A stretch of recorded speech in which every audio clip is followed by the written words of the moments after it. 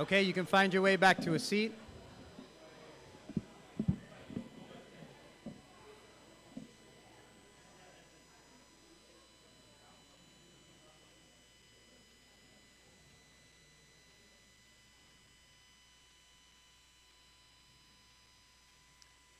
At this time in our service, we give our attention to God's Word. We believe that the Bible, the Scriptures, is God's Word to us, by which He has revealed who He is and how we are to respond and live in light of who He is. Nate will come and read the Scriptures for us, and then we'll preach from them together.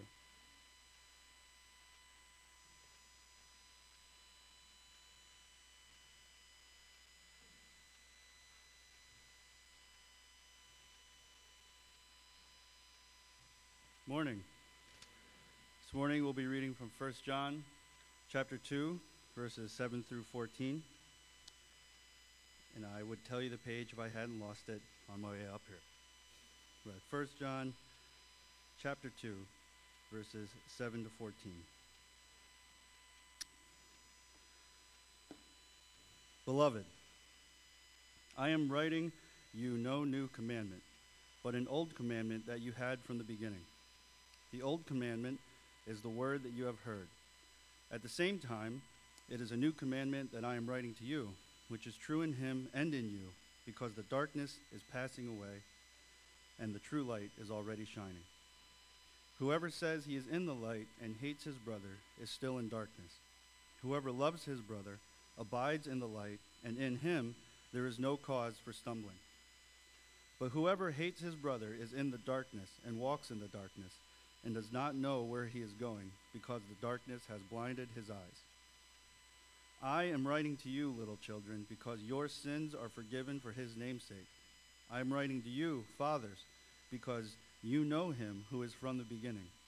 I am writing to you, young men, because you have overcome the evil one. I write to you, children, because you know the Father. I write to you, fathers, because you know him who is from the beginning. I write to you, young men, because you are strong, and the word of God abides in you, and you have overcome the evil one. The word of the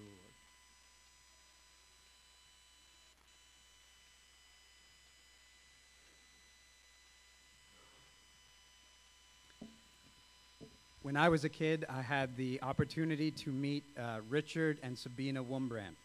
I have no idea if those names mean anything to you. They didn't mean anything to me at the time. Later, I learned that these were sort of legends in Christendom, sort of living legends. Richard Wurmbrand was a pastor during World War II, and he was a Jewish convert who became a pastor, and during his faith, he went through incredible persecution for being a Christian in communist Romania. He was imprisoned for about 14 years, and he wrote a number of works about his experience. His most famous one was this book called Tortured for Christ. It became this global sensation as he recounted with detail the different things that he endured because of his faith in Christ. He and his wife, Sabina Wurmbrand, were both persecuted. They ended up starting an organization called Voice of the Martyrs, which exists even today and helps those who are persecuted the world over. I remember meeting this godly couple, and then afterwards, when I was reading this book, even as a young boy, I was just amazed at the different things that they went through for Christ. He had spent 14 years in prison, 3 of those in solitary confinement with a cell that was built many feet underground, complete darkness, no windows, no lights. Even the guards would wear socks so that there would be no sounds in the jail cell. And in complete darkness with no noise, he describes how he almost went insane, and yet God kept him sane through all those years. I could tell you one story after another, but let me give you one account of this incredible couple. Richard Wurmbrand tells a story of being in his apartment one day when his landlord came in and had this sort of look of terror on his face. And the landlord said that he had a guest, a friend who had come to stay with him, except this former friend had now become a completely different man. He was once a good man, and now he described him as just this cold-blooded murderer. This friend had joined up with the Communist Party and now had turned into this cold-hearted man and was boasting about how many thousands of Jews he had killed. Richard Wurmbrand met this man and invited this man into his home. Let me read you the account of the exchange between these two. He says, I stopped and turned to Barilla. Barilla was this man's name. And I said, I have something very important to say to you. Please speak, he said. If you look through that curtain, you can see someone is asleep in that next room. It's my wife, Sabina. Her parents, her sisters, and her 12-year-old brother have been killed with the rest of the family. You told me that you had killed hundreds of Jews near Golta, and that is where they were taken. Looking into his eyes, I added, you yourself don't know who you have shot, so we can assume that you are the murderer of my wife's family. Barilla jumped up, his eyes blazing, looking as if he were about to strangle me, and I held up my hand and I said, now let's try an experiment. I shall wake my wife and tell her who you are and what you have done, and I will tell you what will happen. My wife will not speak one word of reproach. She will embrace you as if you were her brother. She will bring you supper and the very best thing she has in the house. Richard Wurmbrand went on to say, now if Sabina, who is a sinner like all of us, can forgive and love like this, imagine how Jesus, who is perfect in love, can forgive and love you. Only turn now to him, and everything you have done will be forgiven. Barilla, he writes, was not heartless. Within, he was consumed by guilt and misery at what he had done, and one tap at his weak spot and his defenses crumbled. His reaction was amazing. He jumped up and tore at his collar with both hands so that his shirt was ripped apart. "Oh God, what shall I do? What shall I do?" he cried. He put his head in his hands and sobbed noisily as he rocked himself back and forth. "I'm a murderer. I'm soaked in blood. What shall I do?" And tears ran down his cheeks. I cried out, "In the name of the Lord Jesus Christ, I command the devil of hatred to go out of your soul." And Barilla fell on his knees trembling, and we began to pray aloud. He knew no prayers. He simply asked again and again for forgiveness and said that he had hoped and knew that it would be granted. We were on our knees together for some time. Then we stood up and embraced each other. And then I said, "I promise to make an experiment. I shall keep my word." I went into the other room and found my wife still sleeping calmly. She was very weak and exhausted at the time. I woke her gently and said, "There is a man here whom you must meet. We believe he has murdered your family, but he has repented, and now he is our brother." And then he ends by saying this: "She came out in her dressing gown, and she put out her arms to embrace him. Then both began to weep and to kiss each other again and again. I have never seen bride and bridegroom kiss with such love and purity as this murderer and the survivor among his victims." Then, as I foretold, Sabina went to the kitchen to bring him food. I met that couple, right? Incredible, godly. I don't know what it's like when you hear stories like that. For me, when I hear stories like that, they seem so out of the normal that you almost have to relegate them to fiction. But I'm telling you, I met the couple, so I know that they're real. And so then when you hear stories like that, it does something to you, like it humbles you, because you begin to realize this woman, without a long time, instantly forgave the man who murdered her family. And then you begin to realize, I harbor hatred for so much less. I harbor hatred towards people for so much less and will not let it go. It humbles you. Another thing it does is it makes you ask questions like, how is that even possible? Right? What resources did that couple, that Christian couple, have that I don't have? What did they know about Christianity or experience about Christianity or believe about Jesus and this gospel that I just don't get? What do they see that I must not be seeing that they could do that? What must they have experienced or come to know? Or if nothing else, maybe it at least confirms to you this sort of suspicion you've always had, which is that in Christianity you've got varsity and JV, right? You've got varsity Christians like Richard and Sabina Wurmbrand, and then you've got the rest of us. If you went to the Apostle John, I honestly don't think he would divide up Christians into varsity and JV. In fact, as we've read through the Apostle's letter, the only division we keep hearing him say is there are authentic Christians and there's counterfeits. That's the only two. There are authentic Christians who see it, who know it, who believe it, who get it, who live it, and then there are those who don't. And I think if you asked John, John would say, this example and every example of love and forgiveness, this example and every example of forsaking hatred and embracing love is not the exception for an elite few. It's the expectation of everybody. It's what's expected of all authentic Christians. That authentic Christians are those who love one another, who forsake hatred and who embrace love, who love one another as Jesus loved them. If John were asked, John would say, authentic Christians cannot possibly claim to love Christ and hate one another. And John particularly is going to focus today on brothers and sisters. John would say, you cannot claim to love Christ and hate Christians. It just cannot be. Authentic Christians are those, John will insist, who love one another, who forsake, who have no room for hatred within their world view. So what we're going to do this week is we're going to pick up where we left off in 1 John. We're going to be in chapter 2, verses 7 to 14. So if you've got a Bible, if you don't have one, there's one under your seat. You can keep that one. 1 John 2, verses 7 to 14. We'll pick up where we went from last week. And what John's been helping, as you turn there, what John's been helping us with throughout his letter is to help us examine, are we authentic Christians? And what John's been doing is sort of giving us one test after another to help us answer that question. If you were here last week, John gave us sort of a moral test or the behavior test. Is how you're living consistent with what you are claiming? And last week we said that obedience is the evidence that you know God. This week, John is going to administer to us another test. It's the social test or the relationship test.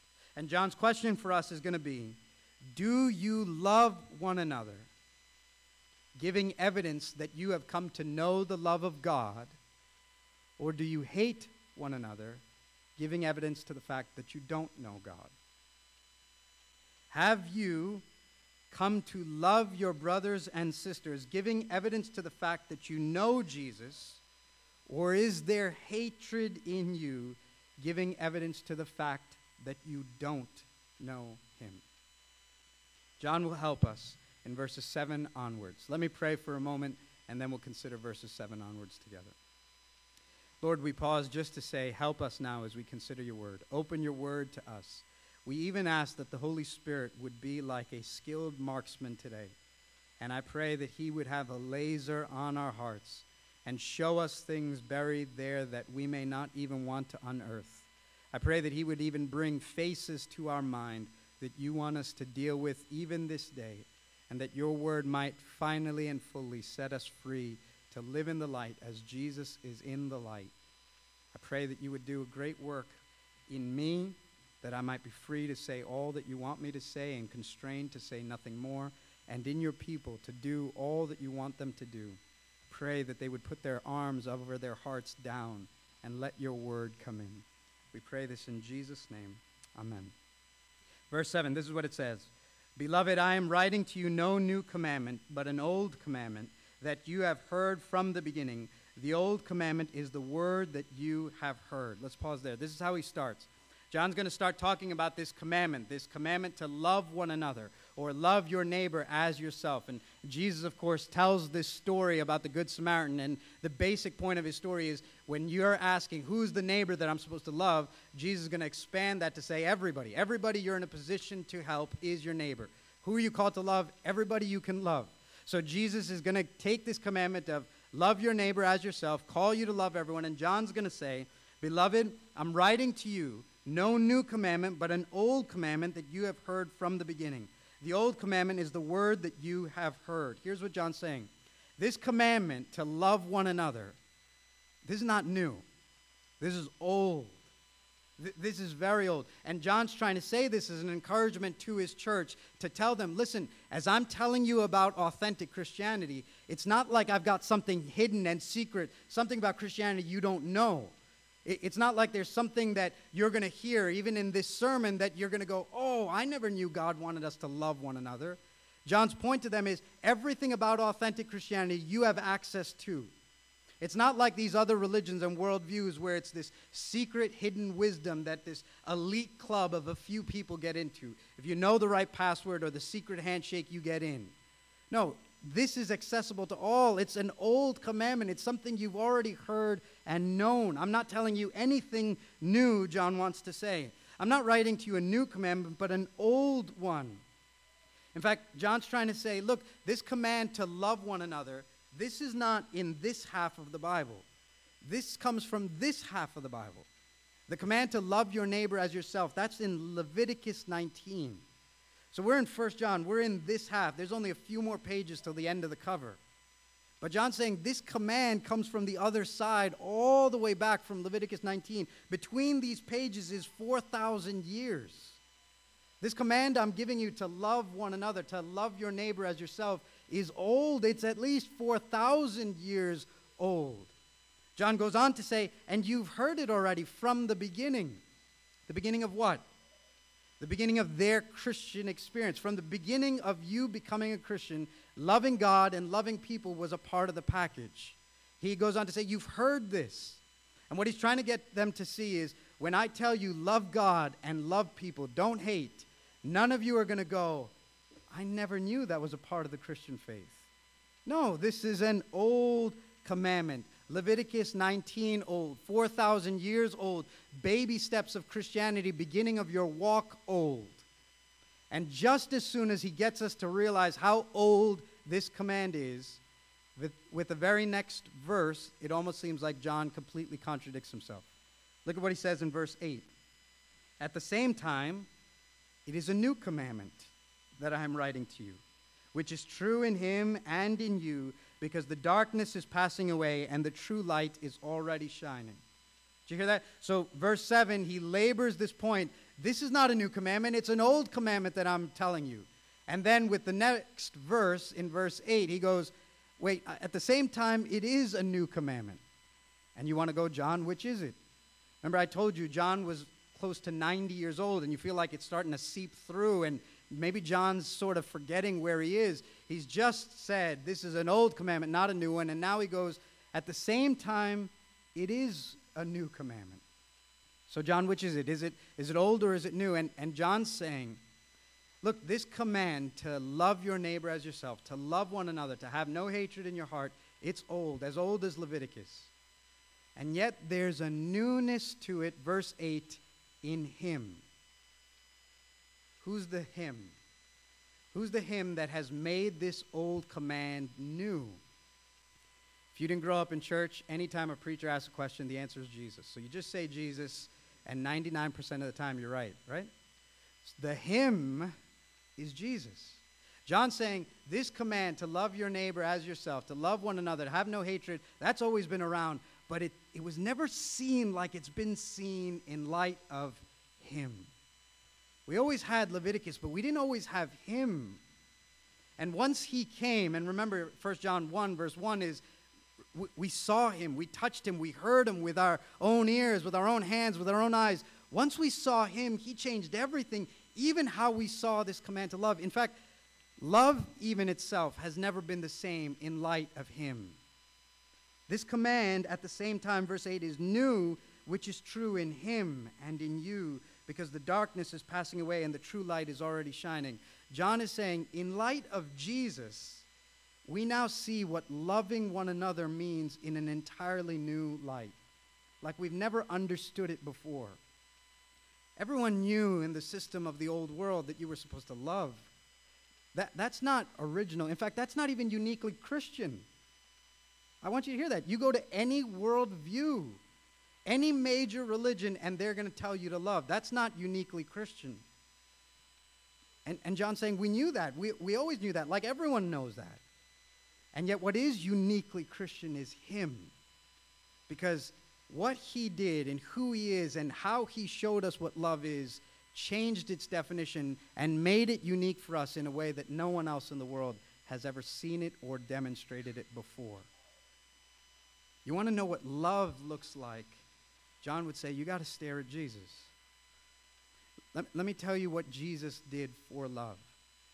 Jesus, in love, perfectly obeyed his Father. He perfectly loved God, right? Last week we said obedience is the evidence that you love God. If you love God, you will obey him, Jesus said. Well, Jesus was perfectly obedient. He evidenced that he perfectly loved God. And what did Jesus get for his perfect love and obedience? God crushed him and destroyed him and broke him and tore him apart and left him to die and abandoned him. And why? And of course, if you've been an authentic Christian, you know the answer is for us. For us. That's what Romans 5 says. Romans 5 says that God demonstrates his love for us in this: while we were still sinners, Christ died for us. No one else in the world, no worldview had ever seen anything like that before. In fact, Romans 5 even says, for a good person, someone might die. For a loved one, someone might die. But God does something unthinkable. God demonstrates his love for us in that while we were still sinners, while we were his enemies, while he had every reason to hate us, Jesus died for the ones whom he should hate. Jesus took the ones whom he should hate and died for them. And revolutionized and redefined what love for one another looked like. And Jesus is the only one for us. If you think about it, God sort of made a pact with all of humanity, which was, if you love me and obey me, I'll let you live. And yet Jesus was the only one for whom he said, if you love me and obey me, I will kill you. You think of that. For everyone else in the world, the offer is, love me and obey me, and you will have life. Jesus is the one to whom God says, love me and obey me, and I promise you death. For what? For us. You'll come to communion in a few minutes. When you do, when you take the bread and the cup, you've got to hear Jesus scream through those elements again, why, God? Why'd you leave me to die? Why'd you abandon me on the cross? I obeyed perfectly. I loved rightly. I loved those who hated. I loved them. You've got to hear him scream, why, God, why? And of course, you know the answer that these elements scream is for you. For you. God demonstrates his love for us in this. While we were his enemies, Christ died for us. And what John's saying is, in light of him and what he has done, this old commandment takes on this new shape of not only how we're supposed to treat those who are good to us, we see in Jesus how we're to treat those who are against us. Because we were against Jesus and we see how he treated us. John says in verse 8, though, this new reality is new in him, but look also at verse 8. It says in the same breath, and in you. This new understanding of love and practice of love is new in him and in you. He goes on to say, because the darkness is passing away and the true light is already shining. He's saying this new way of living is not just true for Jesus, it's true for you. It's got to be realized in you because the darkness is already passing away and the true light is already shining. Here's what that means. If you're an authentic Christian, you don't get to play by the old world's rules anymore. You don't get to do that. You're in a new domain. You're in a new era. The light has already started shining. The darkness is passing away. You belong now to the light. You can't live like you lived in the darkness anymore. Jesus has started something new, and it's like the darkness is being drifted away and the light is starting to shine. Here's what that means. Let me try and explain that. In a sense, what John is saying is Jesus has ushered in an era that is here, but also is still coming.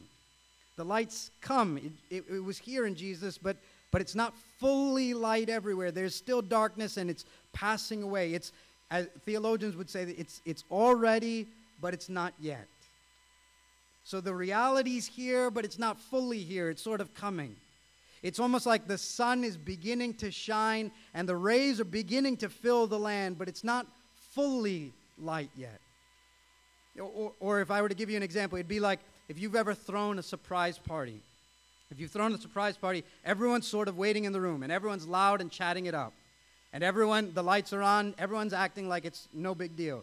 And then someone will shout, "He's here." And then what happens? Everyone assumes this certain posture. Now, he's not exactly here, he's still at the driveway, right? But he's walking here, right? And in a sense, everyone knows he's here, but he's not fully here. He's arrived, but he's still arriving. And as he gets closer and closer, the posture of the room changes more and more until the door is thrown open and he's finally arrived.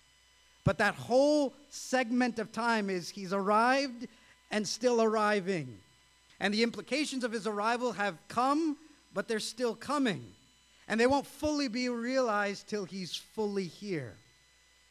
And John's saying, Jesus Christ has come, the light has come, and it's coming.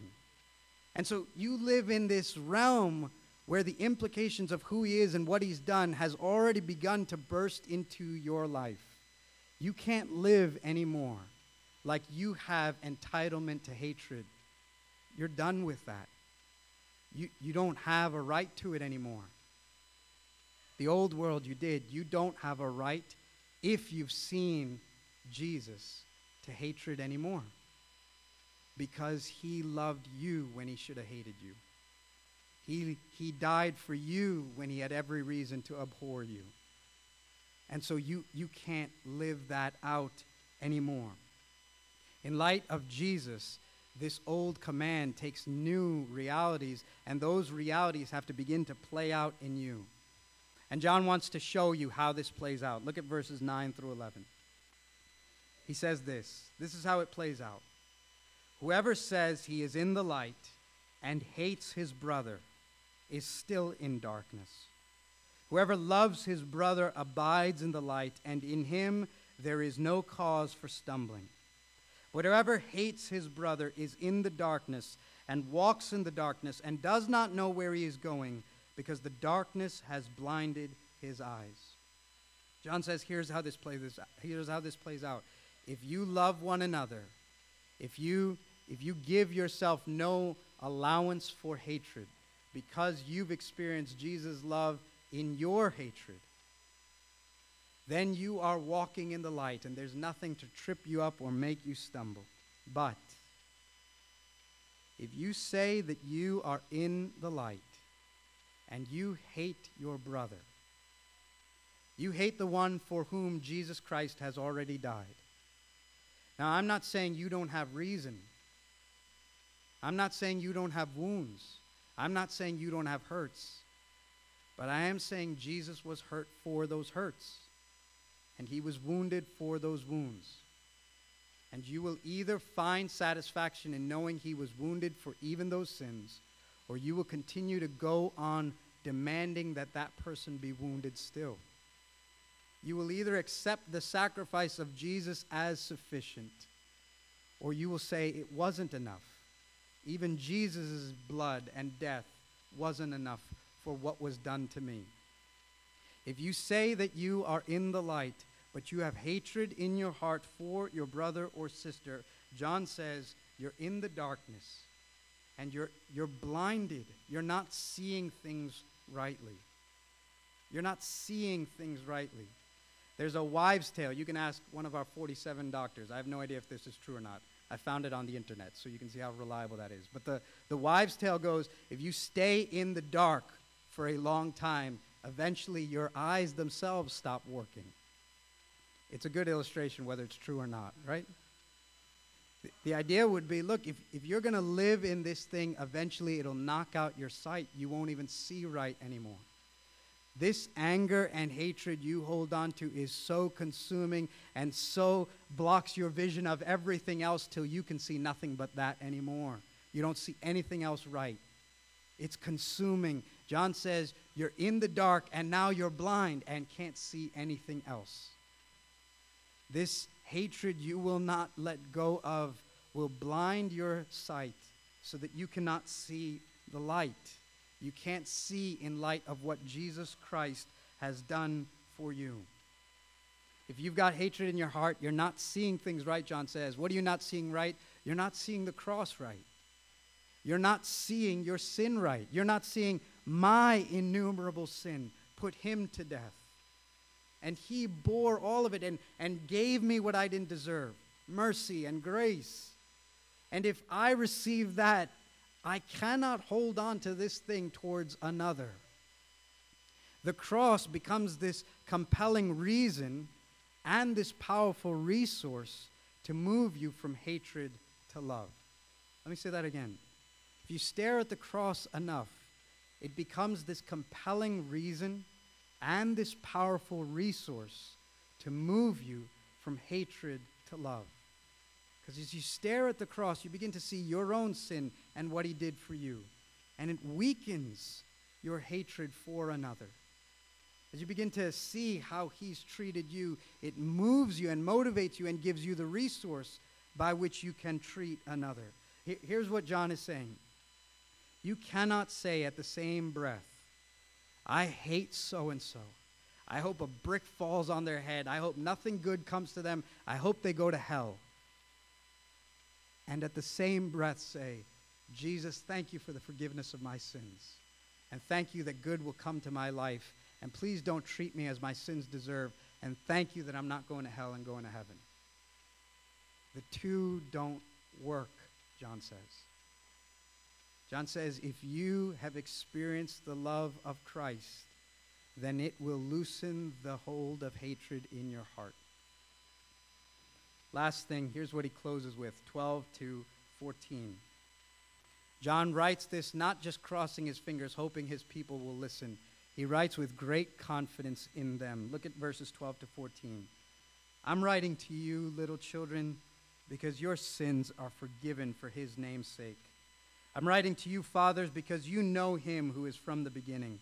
I'm writing to you, young men, because you have overcome the evil one. I write to you, children, because you know the Father. I write to you, fathers, because you know him who is from the beginning. I write to you, young men, because you are strong, and the word of God abides in you, and you have overcome the evil one. There's much we could say about it. Let me just say one word, and then we'll close. John's writing this section, wrapping up this passage, and what he's doing is he's writing to them. He's got sort of three groups of people, children, young men, and fathers. And people have sort of struggled with what it means. We think what he's trying to say is, look, he's addressed the church as a whole as children. He's done that a bunch of times. We've said that over and over again. My beloved little children of God, over and over again. And then as he thinks about the church as a whole, he remembers that some of them are older, like fathers, some of them are younger. And so he addresses each one. But his point is this. As I tell you to do this, I'm not sitting here with my fingers crossed, hoping maybe you'll do it. Remember, the point of this whole book is to give comfort to these believers that they really are believers. And so he's writing to them saying, I know your sins are forgiven. I know that you know Christ. I know you've conquered the devil. And so he's telling them, be encouraged. You love Jesus. Jesus loves you. So let the truth of that and the power of that move you to love God and keep his command to love one another. If he was here, or what I want to say to you is, precious 7 Mile Road, believers at 7 Mile Road, even today as I call you to leave hatred and love one another, I'm not even crossing my fingers hoping you listen today.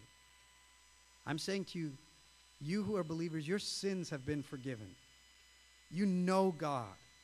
You've overcome the enemy. The word of God abides in you.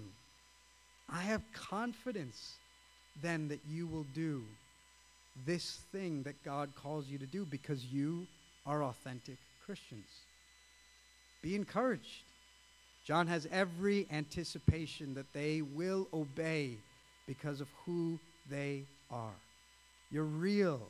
I know you're real. And so you'll do what God wants you to do. You don't even have to leave here struggling to wonder if you'll obey commit yourself now saying, I am real. This is God's word. It will happen in my heart. So I want to leave you with this. As the Holy Spirit, even in the rest of this service, ministers to you, ask yourself, is he bringing even now a face to you?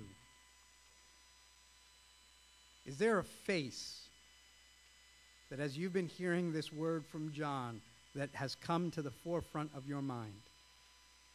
A face that the Holy Spirit is saying, if you say you're in the light and you hate your brother, you're in the darkness and you're blind and you cannot see.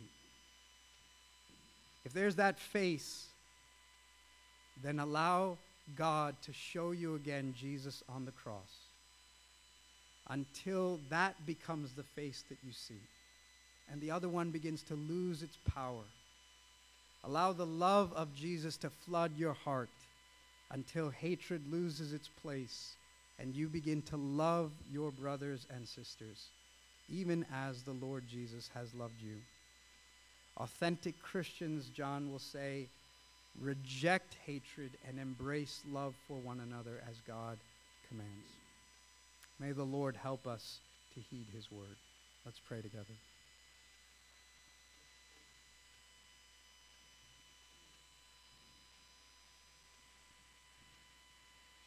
Father, we do confess if we were to go from here in our own strength, trying to love and rid ourselves of hate, we would have no hope. But even in that first illustration, we hear that what moved this couple to forgive is the thought of what Jesus had forgiven in them. And as they had received much mercy and grace from you, they had the ability to share that grace and mercy with others. Pray now that you would help us to do the same. Pray that the Holy Spirit would do a great work in our heart of both conviction and consolation and comfort.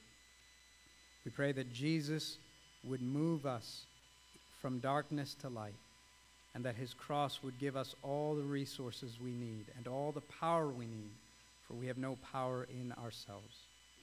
We pray that we would love one another and the world would know that we are your disciples by our love. We pray this in Jesus' name.